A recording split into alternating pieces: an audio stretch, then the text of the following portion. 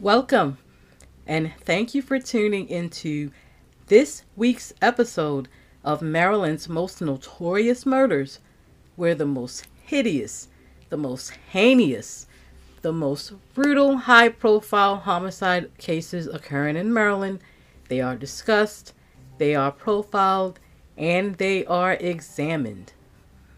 As I stated for season 9, vengeance is mine, said the Lord. That is the scripture in Romans 12:19 through 21, or Deuteronomy 32:35, depending on whatever Bible you're using. And basically, vengeance or revenge is the topic for this particular season. They say that revenge is a dish served cold, and these next cases of revenge murders, they did not fail to deliver just that. These next cases of revenge homicides occurring in Maryland, they had a clear motive of revenge, or basically, I'm going to pay you back for whatever I feel that you did to me. That type of motive. Some people, they just cannot let shit go. And they would rather happily spend the rest of their lives in prison than to just let things go and move on. They gotta get even. And this episode's case of revenge homicide that I'm going to profile is the revengeful murder committed by 42-year-old Anne Marie Anastasi, 18-year-old Gabriel Ezekiel Struss, and his 13-year-old girlfriend, which was Anne's daughter. And just like I've done in every single episode of this podcast, a portion of this podcast will be dedicated to an unsolved homicide that needs special attention because it's now considered basically a cold case. In every single episode of this podcast, although a lot of attention and focus is given to homicides that may have received a lot of attention and notoriety, on the flip side, this podcast also has a goal in assisting in any unsolved homicide, no matter how small it may seem, that needs to be solved. And this episode's unsolved homicide is the shooting murder of 19-year-old Trey Scotland. Now, let me tell y'all something. Speaking of revenge and vengeance is one thing in general, but it's nothing. There is nothing in this world like a woman scorned. Trust me, nothing. The rage of a scorned woman is totally unmatched, and nothing, absolutely nothing can tame it. Years ago, I ain't even gonna lie, R. Kelly had a song out called When a Woman's Fed Up. He was like, there ain't nothing you can do about it. And he was like, if you ever get her back, it'll never be the same. She cutting the corners of her eyes every time she see your face. I say all that to say this. That's what leads me to this next case of double homicide right here. Men, how much do y'all think a wife, a woman, how much y'all think she can take? How much do y'all think y'all can keep putting her through bullshit after bullshit after bullshit after bullshit before she just snaps? Like I said in the last episode, marriage, it's not easy, and it ain't for sissies, and it's normal. From what I hear, after a period of time, I guess you pretty much get bored with each other. You might even get sick of them at some point. Sick of the way your husband or your wife look. Sick of the way they smell. Their mannerisms. Everything. From what I hear, this is normal. And I guess the only difference is that, some married people, they push through all that boredom and whatever and being sick of their partner. And eventually the original love that they felt for each other is supposed to come back or be revived, whatever. And then it's like, the couples who get counseling when they have issues. There's the married couples who think that open marriages or inviting a third person into your marriage is the answer. Because they're bored sexually or whatever. I mean, I'm not married no more, but I'm like this. How could that ever work? 42-year-old Anne Marie Anastasi. If I'm pronouncing her last name wrong, I'm doing the best I can. Anastasi and her husband, 40-year-old Anthony Joseph Anastasi Jr., they were a normal married couple who made a life for themselves, and they settled in Michigan.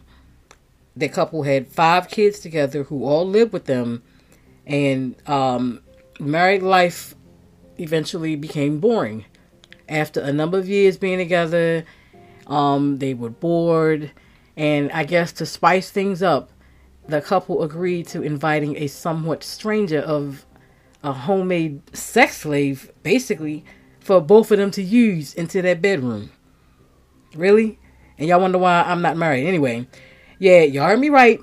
So they basically had like a sex slave that lived with them, for both of them to use into their bedroom. So they kept all of this up while they lived in Michigan, and eventually Anne got sick and tired of that, and the couple moved to Maryland. And you know, what Anne didn't plan on was that her husband would be moving their mistress. Her name was 25-year-old Jacqueline Irene Riggs. She didn't plan on him moving her to Maryland to live with them in this house. Jacqueline decided that she had feelings for Anne's husband, Anthony, and Anthony realized that, in so many words, he had feelings for his mistress too. And Anne thought that the move to Maryland would mean like the end of all this ridiculous with Jacqueline. But the move to Maryland was just the beginning, basically.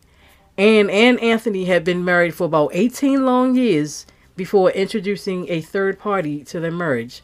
But instead of that third person spicing up their sex life, Anthony started not feeling his wife no more. No pun intended. And during the summer of 2015, Anthony moved Jacqueline in their new home in Maryland in the 600 block of West Bay Front Road in Lothian, in Anne Arundel County. Anne ain't like that shit not one bit, trust me. I mean, would you? But she allowed Jacqueline to live in their basement of their new home as some sort of living sex slave. I cannot make this stuff up, but over time, Anne became less and less of a partner, and it became like more of an Anthony and Jacqueline situation, especially after Joseph would get out of his bed that he shared with his wife, Anne, just to go downstairs in the basement and spend the rest of his night with his side chick, Jacqueline. I'm like, excuse me? How long did y'all think that was gonna last? At first, and she just ignored them. You know, but you know how we do. Pretend we don't see it and act like, she just ignored them and just act like, she didn't see what was going on in her own house. I mean, how can she not get mad? She was cool with it at first, pretended like it was nothing serious was going on between the two. Maybe this, this little fling, maybe she thought it was just going to, fizzle out. And instead of just ending this whole bullshit affair, Anne just kind of, left them alone. As Anthony and Jacqueline, they both continue to, form a relationship, without her, all while living in the family's basement. And again, excuse me, what is going on? What? So tensions just kept building up in this house. I can't even imagine. It was like, Anne was like, look, get rid of the chick. Seriously. And Anthony was like, hell no, I'm not get rid of the chick. You brought her into our marriage and you was cool with it before. So don't switch up now and flake out on me now. Like I said earlier, Anne and Anthony had 5 kids who all ranged between the ages of 8 to 17. And one of Anne's daughters, a 13-year-old, she was apparently allowed to date. And as if this story couldn't get any more weirder, hold on, because it does. Anne's 13-year-old daughter herself had an 18-year-old boyfriend who apparently Anne had absolutely no problem with. I mean, I'm going to just touch more on that subject later. But for right now, let's just focus on the topic at hand with the murder versus this other issue. Like, what? So anyway, she got her husband and his young mistress, who they both had sexual relations with. They both shacking up, living in the basement of like the house that they shared as husband and wife, all while raising their 5 kids under the same roof. Really? So, in what world? How is this going to work? I've heard of open marriages before, but damn. Anyway, Anne couldn't take that fiasco no more, especially when Anne's daughter, she told Anne that she overheard her father, basically Anne's husband, talking about giving Jacqueline a baby. What the fudge? Enough is enough. And eventually Anne started wanting both of them dead. And she wanted them dead enough to the point where she was serious, and she started asking other people to do the job for her. One of the people that Anne recruited was Anne's 13-year-old daughter. Anne's 13-year-old daughter's 18-year-old boyfriend named Gabriel Ezekiel Struss. Even though neither Gabriel, Anne, or her 13-year-old daughter had any history of criminal behavior, there was no history of mental illness for either one of them. There was no history of drug abuse or sex abuse on either of their behalf. But Anne, who worked for years as a personal assistant, she was dead ass serious about getting rid of the new woman and her new husband, who had caused so much tension and chaos in her life over the years. Through text messages, Anne and Gabriel discussed how the murders were supposed to go down, and on the night of October the 4th, 2015, Anne and her 13-year-old daughter went to pick up Gabriel, who lived in Annapolis. When they got to Anne's house, Gabriel waited in the backyard for hours until the coast was clear, late at night, and everybody in the house was asleep. After Gabriel was sure that Anthony and Jacqueline were asleep in the basement, Anne let Gabriel in the house through the kitchen, where she handed him a .380 handgun and a knife. Gabriel stuck the gun in the front pocket of his hoodie, and that's when he made his move. Gabriel started his attack on Jacqueline first and started stabbing and slashing her while she slept. Waking up to a knife plunging into her, Gabriel stabbed Jacqueline over 20 times and slashed her with that knife over 22 times, ending her life. Jacqueline screaming woke up Anthony, who was lying next to her, and Gabriel wasted no time shooting him once in his head, right in the temple, and he died instantly. Within a matter of minutes, everything was over.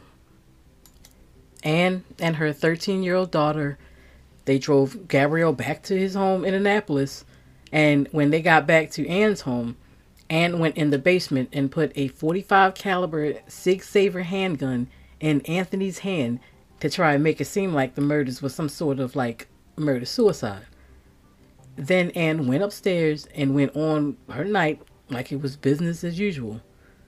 The next morning, Anne got up and started her day like she normally did, and got all 4 of her kids off to school like any other day, except on this day, Anne's 13-year-old daughter stayed home from school because she was sick that day, and Anne left to go to the grocery store, and she took her daughter with her. And when Anne got back from the grocery store around 1 p.m., that's when she decided to finally call 911 and report the murders to the police.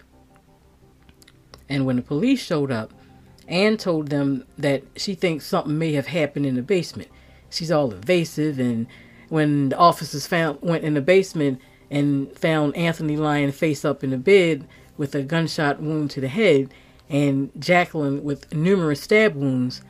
Anne acted like she was royally surprised about the whole thing, especially when the officers told her that they both were dead. "Oh, it must have been a murder-suicide," Anne told the police officers.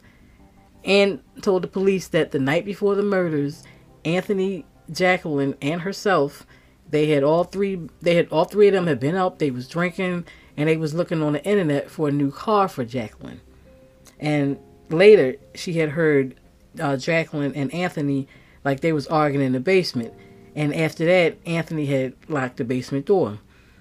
Anne told the police that after that, she and her daughter, she went to the grocery store that morning, and when they got back, she found them both unresponsive and decided to call the police.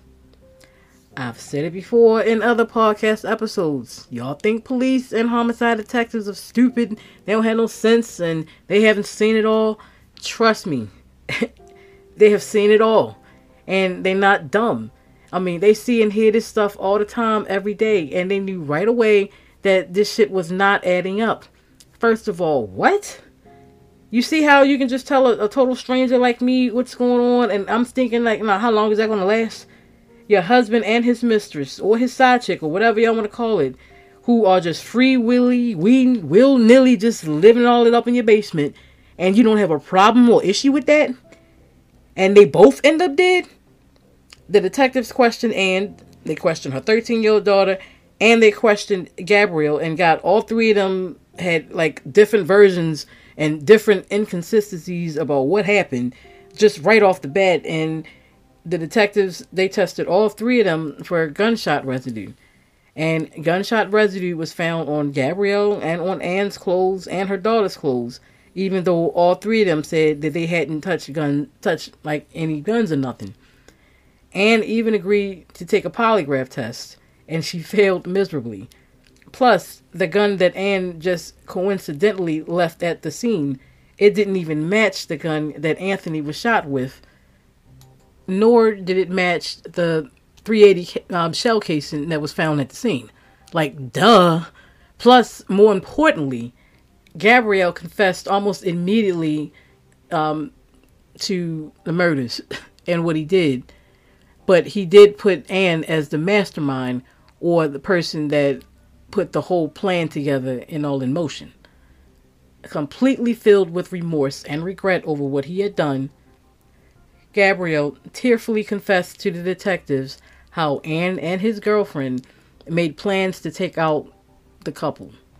At one point, through text messages, Anne and Gabriel had discussed the different scenarios and the possible outcomes, like if they were caught and what they should say and what would happen if they were questioned by the police, and how they should all stick to their stories.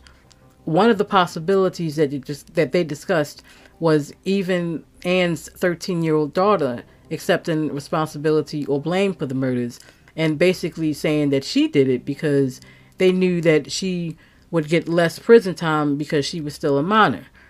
In some of the text messages to Gabrielle and her daughter, Anne warns Gabriel not to talk to the police if they are ever questioned, because basically she said that he will be sent to prison for life.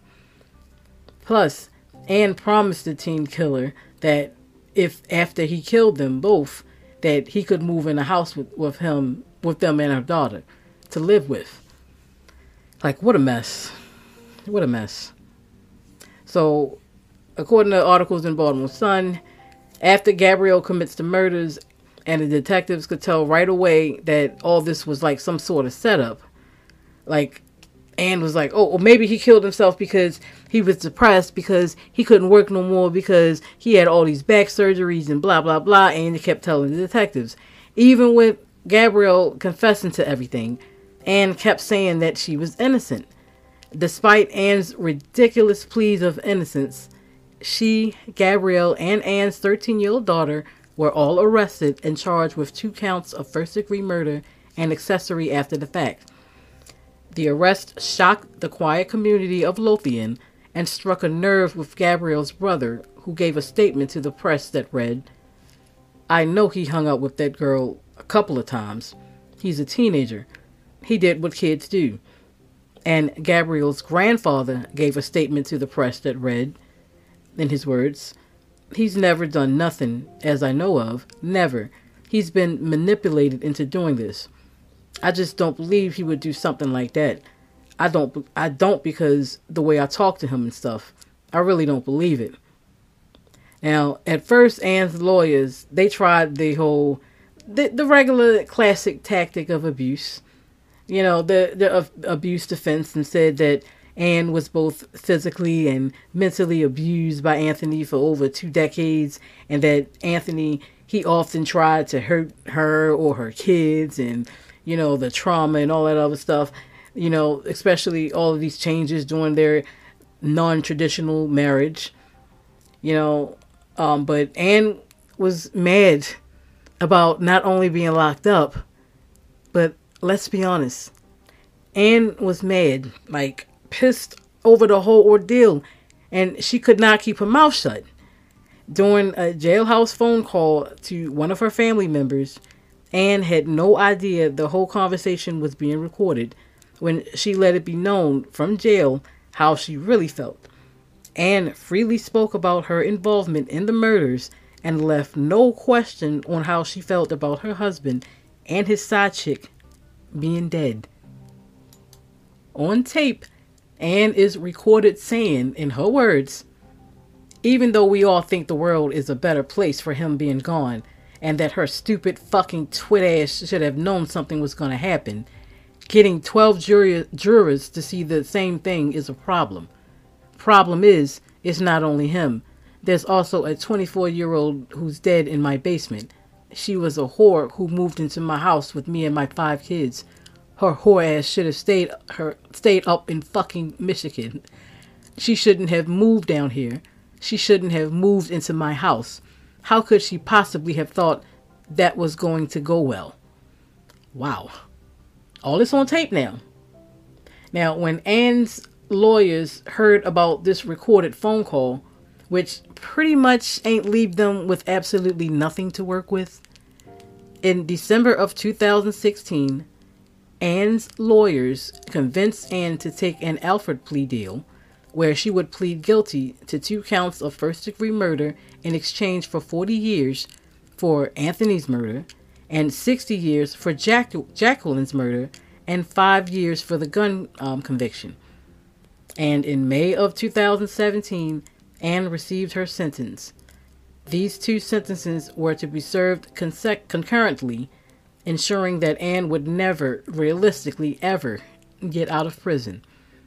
After Ann received her sentence, which in essence was a death sentence, the state's attorney released a statement that read, in his words, "Ann Anastasi destroyed multiple lives by coldly planning these murders and manipulating children into executing her vicious plan. Were it not for Mrs. Anastasi at the helm of the scheme, the victims would be alive today. I do not expect that she'll ever step foot out of a prison. She represents a different type of evil because Gabriel Struss wielded the weapon. He was very much a puppet in Mrs. Anastasi, and to me, that is more sinister than just literally pulling the trigger." In June of 2016, Gabriel did plead guilty to 2 counts of first-degree murder and accepted a plea deal where he was sentenced to 60 years in prison. Gabriel did feel some type of remorse for what he did, and through a note to Crime Watch Daily, where this homicide was profiled, Gabriel released a statement saying that he'll always regret what he did, and in his words, he said, "I thought what I was doing would make me a hero, when in reality, it only made me a monster. So many people were hurt because of my actions. I hope the victim's family can one day forgive me and understand how sorry I am." Now, what happened to Ann's 13-year-old daughter? As far as Ann's 13-year-old daughter, even though she was charged as a juvenile, she was still eventually placed in a locked juvenile facility where she will be eligible for parole after she turns 21. Come on now. Now, y'all know why this made one of Maryland's most notorious vengeful murder cases, because it's obvious. I look at it like this, and y'all wonder why I'm not married. I don't condone any type of homicide for any reason. I'm not saying that, but come on now.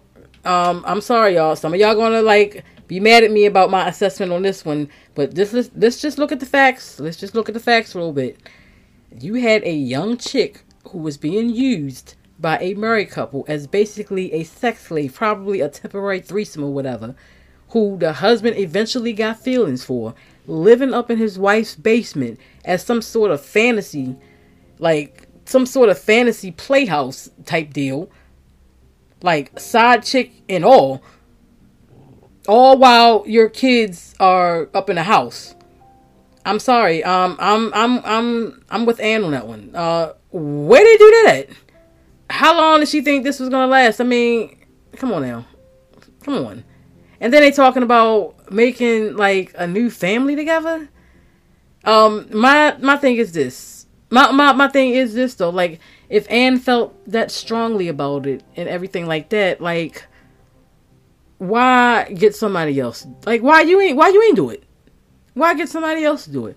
Why do they always feel like they got to get somebody else to do their dirty work and drag them down to that level? If you really felt that bad about it, and that should have been you doing that, not recruiting somebody else and your daughter and your boyfriend and all that. That's the type of punk shit I don't like. I mean, if you really felt that way, that strongly about it, why didn't you do it? I do agree with the state's attorney that Ann is never most likely not coming home. But then again, I take that back. I actually see her getting out one day. Because just from the simple fact of, the mental state that this would have put any woman in. Come on. And, y'all, like I said, y'all gonna hate me on that. But what would you have done? Free Ed. No, come on now, seriously. What would you have done if your husband had done that? He's telling her to leave. From what I hear, the story also goes that he was telling Ann that she had to leave and she had to move, and he put in her. Come on, what would you have done? I think her sentence is excessive, to be honest with you. I really do think her sentence is excessive. I think if the right attorneys got involved in this, then they can, help her out. But I would love to sit her down and just be like, I bet you she don't feel remorse for this. I bet she don't feel sorry for this. I know plenty of women who would have wanted to do the same thing. She just actually did it. And then, by the way, a 13-year-old dating an 18-year-old. That says a lot about why the couple basically had a sex slave there, living in their house like it ain't nothing in the first place. If y'all that open with statutory rape, no matter how mature the 13-year-old may seem, it's still statutory rape. And if the parents were just that open with it, just like that, that's a little weird, don't you think? I know plenty of mothers who allow this to go on because they feel like this is going to keep them close to their kids, especially the females. And they're going to be they're going to go out and do it anyway. So, but still, that's not cool. I don't know why that wasn't really addressed. Mothers feel like their kids are going to be who they're going to be with anyway. But still, there at some point in time, you do have to be a parent. I mean, come on now. But yeah, I could go on and on and talk about this particular case. Who don't remember when this happened? When I heard about it, I was like, wow. Yeah, this People Magazine picked this up. Crime Watch Daily picked this up, and you can find a billion articles online about this. I tried to sum it up. It's so much detail. I summed it up the best way I could with as much as online is about this particular case. So yeah, this was definitely chosen and selected as one of Maryland's most notorious revenge cases occurring in Maryland.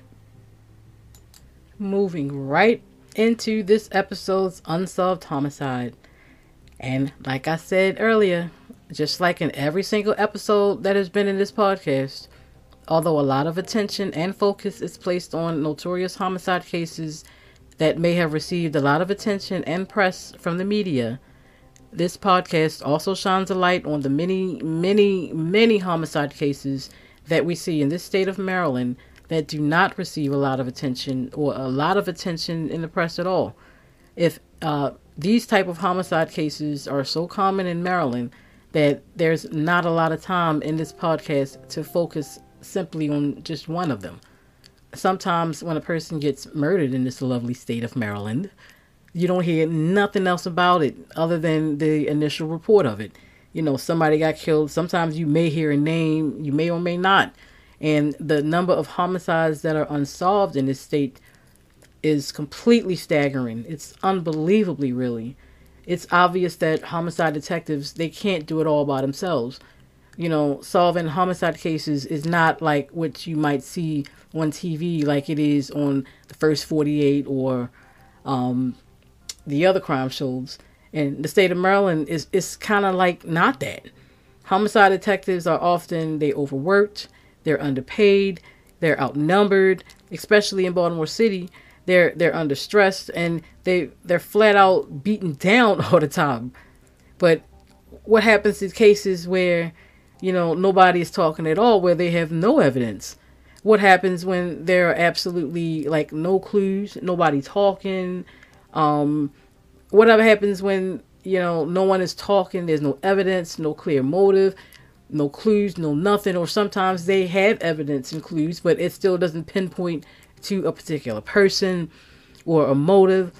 Or what about those cases where, because of the victim's past or their current lifestyle, where it seems like the detectives, they're not really trying to investigate the case, because you get a sense or feeling that the detectives are not really trying to investigate it or move forward with what they have, because the victim, they might feel like the victim, quote unquote, they had it coming, or their particular lifestyle may have brought on their murder.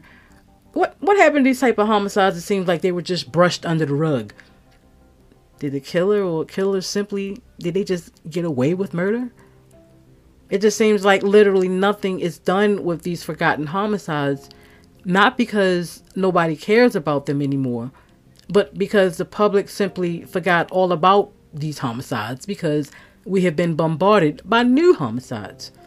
And it's like we have become almost immune to these type of murders in this state.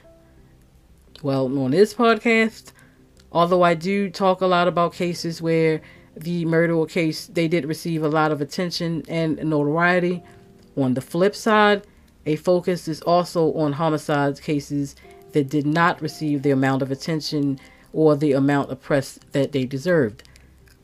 And with that being said, this episode's unsolved homicide is the shooting murder of 19-year-old Trey Scotland.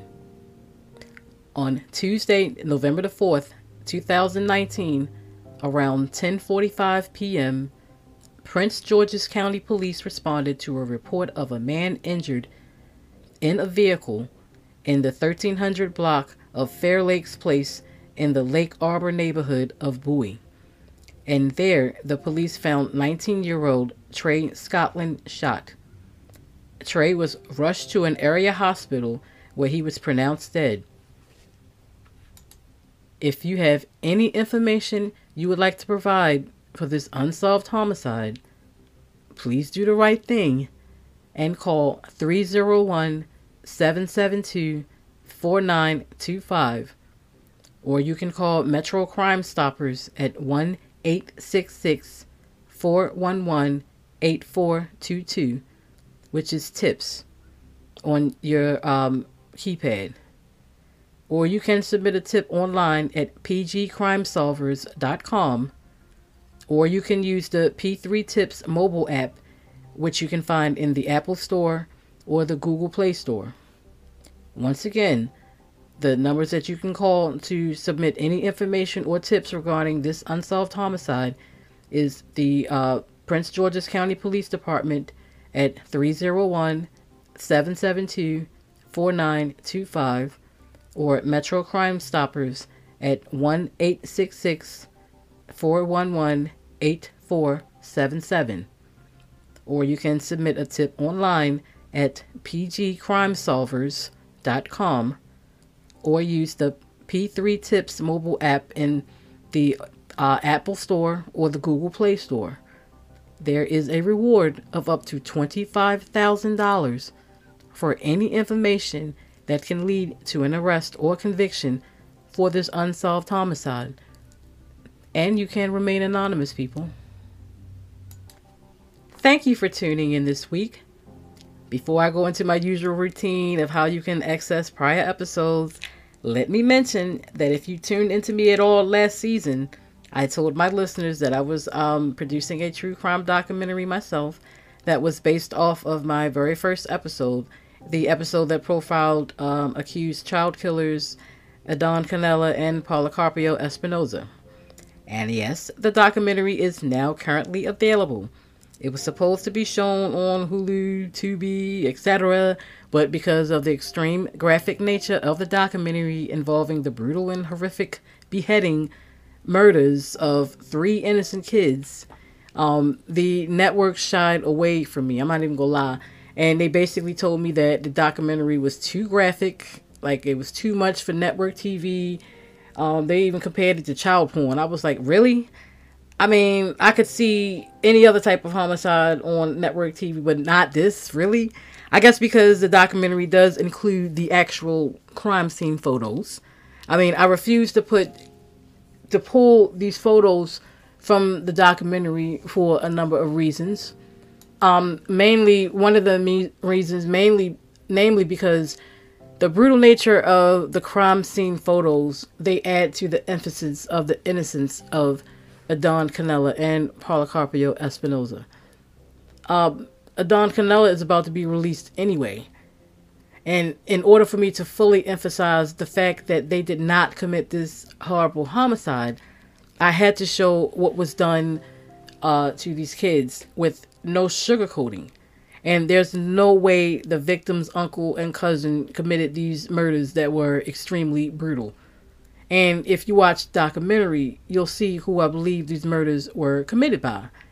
Either way, the documentary is available via email only. If you send me a link or send me a message via on my webpage, I will be able to email you the link for the documentary through an app called WeTransfer. Well, not even app, really, it's a link. So, either way, I'm not going to lie, it's not for everybody's eyes. This documentary wasn't produced for money or monetary gain or anything like that, but it was to make people aware of what is going on. It's not for everybody's eyes, and this documentary was not produced for financial gain or to upload any podcasts or downloads or anything like that, which is another reason why I didn't choose the network route. I can't and will not be censored. That's not what I'm here for, especially when it comes to crime and facts about an injustice that is currently going on. So in order to see the documentary, please visit my website at marylandsmostnotoriousmurders.com, and Maryland is spelled MDS. You can subscribe to the mailing list by leaving your email address and send me a specific request that you would like to see the documentary, and I will email you the link to download the video through WeTransfer. But you must download the link. I think they give you 48 hours to do it. Otherwise, then you'll just have to re-email me all over again, and I have to send you another link. But it is something to watch. I have to warn you, though, the video is very graphic, as I stated. Hulu and Tubi and YouTube, even YouTube, they all told me that, it was too graphic. It was just, they said it was very interesting, but it was very graphic. And also, because to be honest, I truly believe that with the state of the world that we're living in right now, I honestly believe, in so many words, everybody was telling me nobody cares that these 2 illegal immigrants, that they call them, are still locked up, serving life sentences for crimes that they did not commit. Nobody gives a fuck. And that's why I produced a documentary. To basically open up people's eyes, because this is absolutely ridiculous. Well, and also while you're at it, please be sure to subscribe to this podcast via Spotify for updates on future spine-tingling, hair-raising, eye-popping episodes. And for paid subscribers, be sure to check out the real, the raw, the uncensored version of why I decided to start a true crime podcast in the first place. A lot of people think that I just woke up one day and then boom, out of nowhere, it's a podcast. But nope, that's not even hardly the truth. There is a real therapeutic message to this true crime world of gore and mayhem and blood and guts and all that. And if you click on the episode entitled Why I Do What I Do, you'll understand more about why I'm so weird, so crazy, so wired, so fascinated with true crime. And while you're on my my webpage, Maryland's Most Notorious Murders.com, be sure to check out any prior episodes that you may have missed with all the different seasons that we have focused on, like suicide murders, the sick, twisted pedophile or sex-related type of homicides. That season, I had to take a break for a minute, or even parasite killings, like was the focus for last season. You can also find links to all of my true crime books that are loosely related to this podcast, entitled Maryland's Most Notorious Murders 1990 through 2008, Maryland's Unsolved Homicides Volume 1,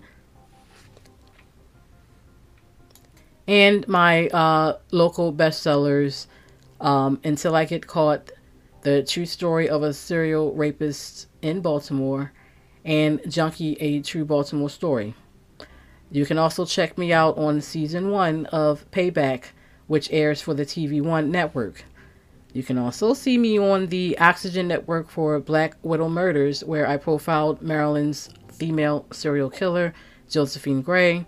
Or you can check me out on TV One's Justice by Any Means, where I profiled my true crime story. Or you can see me on TV One's Fatal Attraction, where I profiled the North Carolina child murderer Peter Moses. Or you can find me hosting Killer Kids for the LMN Network, where I profiled teen killers Sarah Citroni and Jason DeLong, who were also profiled for this podcast. I believe it was his parasite killing case. Or you can check me out on my latest article for The Crime Report, where I'm just also discussing again what led me to developing a true crime podcast. Last but not least, many of my listeners have been messaging on how they can donate to this podcast. On my website, Maryland's Most Notorious Murders.com, there is a a donate icon on my website, where you can contribute via PayPal, Anchor, Ko-fi, I think it is, or the Buy Me a Coffee icon links. All you gotta do is click on that. You can donate between $1, $5, whatever, to keep staying on. But thanks so much for your support on that. Also, please be sure to tune in next week, where another high profile homicide occurring in Maryland, it will be profiled, it will be discussed, and it will be examined on Maryland's Most Notorious Murders. This has been a Savage Life production.